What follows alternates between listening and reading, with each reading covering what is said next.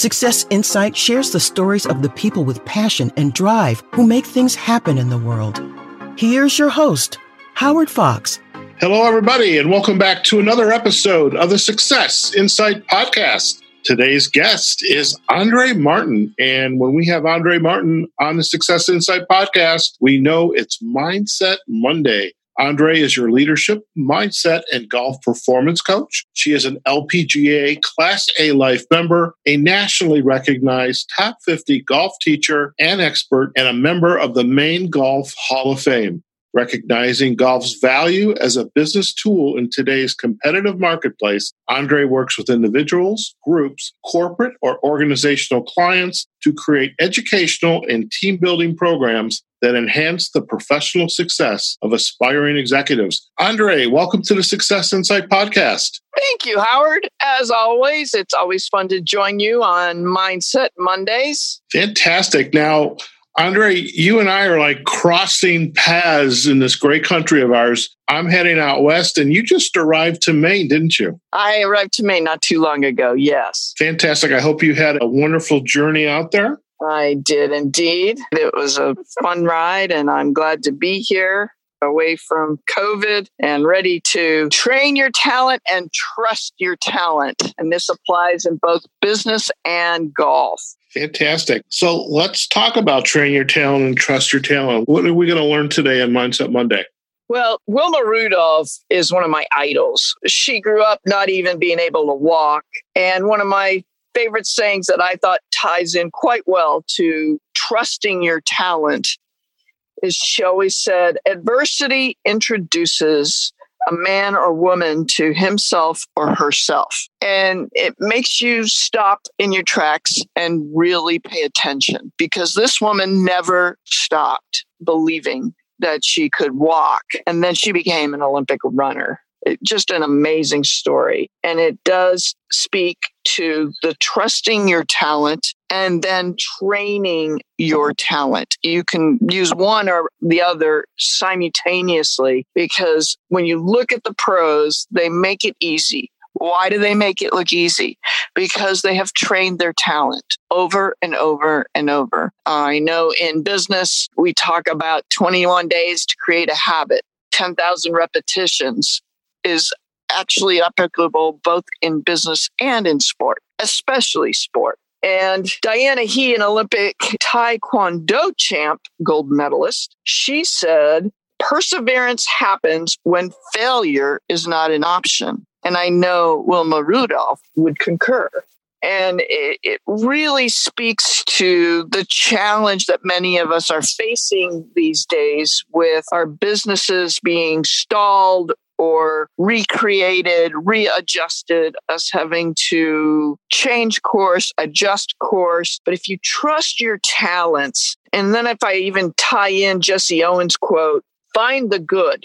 It's all around you. Find it, showcase it, and you'll start believing it. And I know many of us have had to rediscover that and truly believe in ourselves. So, Andrée, I've got a question then. The first two quotes, Wilma Rudolph and then Diana He, those sounded like very individual exercises for an executive to, on the business side, as the athlete as well, to continually hone their skills and capabilities. Where does that fit? Is that an individual exercise or as a group? That's a good question. It actually applies in all leadership. When you're wanting to inspire and empower a team, you've got to be the leader, showcase it, persevere, don't take failure as an option. And it's how you as a leader manage your adversity. And then the team falls in suit and follows the leader. And so how you act and how you look at adversity and manage yourself through adversity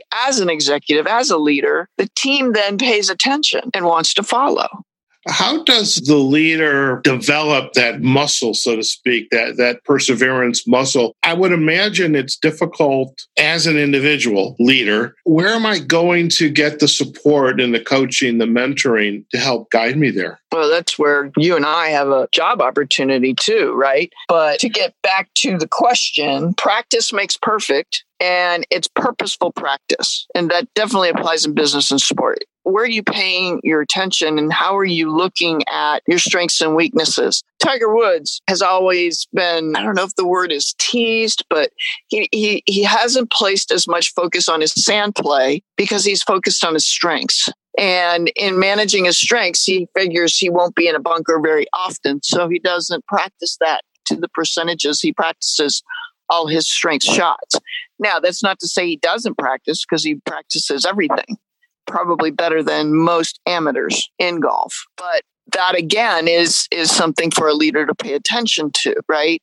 What's going on in your business and where are your strengths? And as adversity comes in, how can you put a power play on your strengths, as long as they're still working in today's marketplace, to carry it forward, as well as paying attention to the shifts that are needed. And then again, you focus on, okay, what can we adjust for positive change and higher ROI, obviously, right?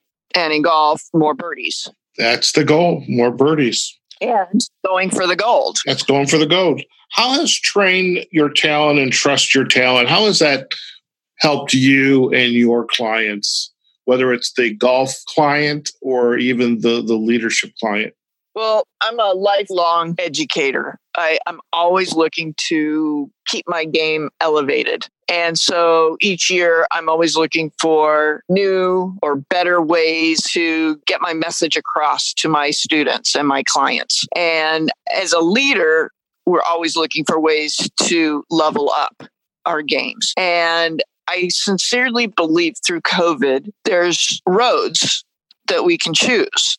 And you can say, oh, poor me, or you say, okay, this is a game changer. This is an opportunity for us to grow in ways we never thought about. In golf, if you get an injury, okay, how am I going to work around this injury so I can still enjoy this game and perform to my absolute best? It's interesting. This very same Diana He, the Taekwondo athlete who won the gold, mind you, had a very serious back injury going into the Olympics. And she chose to do visualization over and over and over again, to the point where she trained her body. And just before she went to participate in the Olympics, that inner voice, that rat brain that oftentimes creeps in, tried to get the best of her. And she said, no, I've practiced and trained my entire career for this moment. I'm ready. And so this is where mindset really becomes a big key. And you have to trust your training and your talent, that you have what it takes to do it.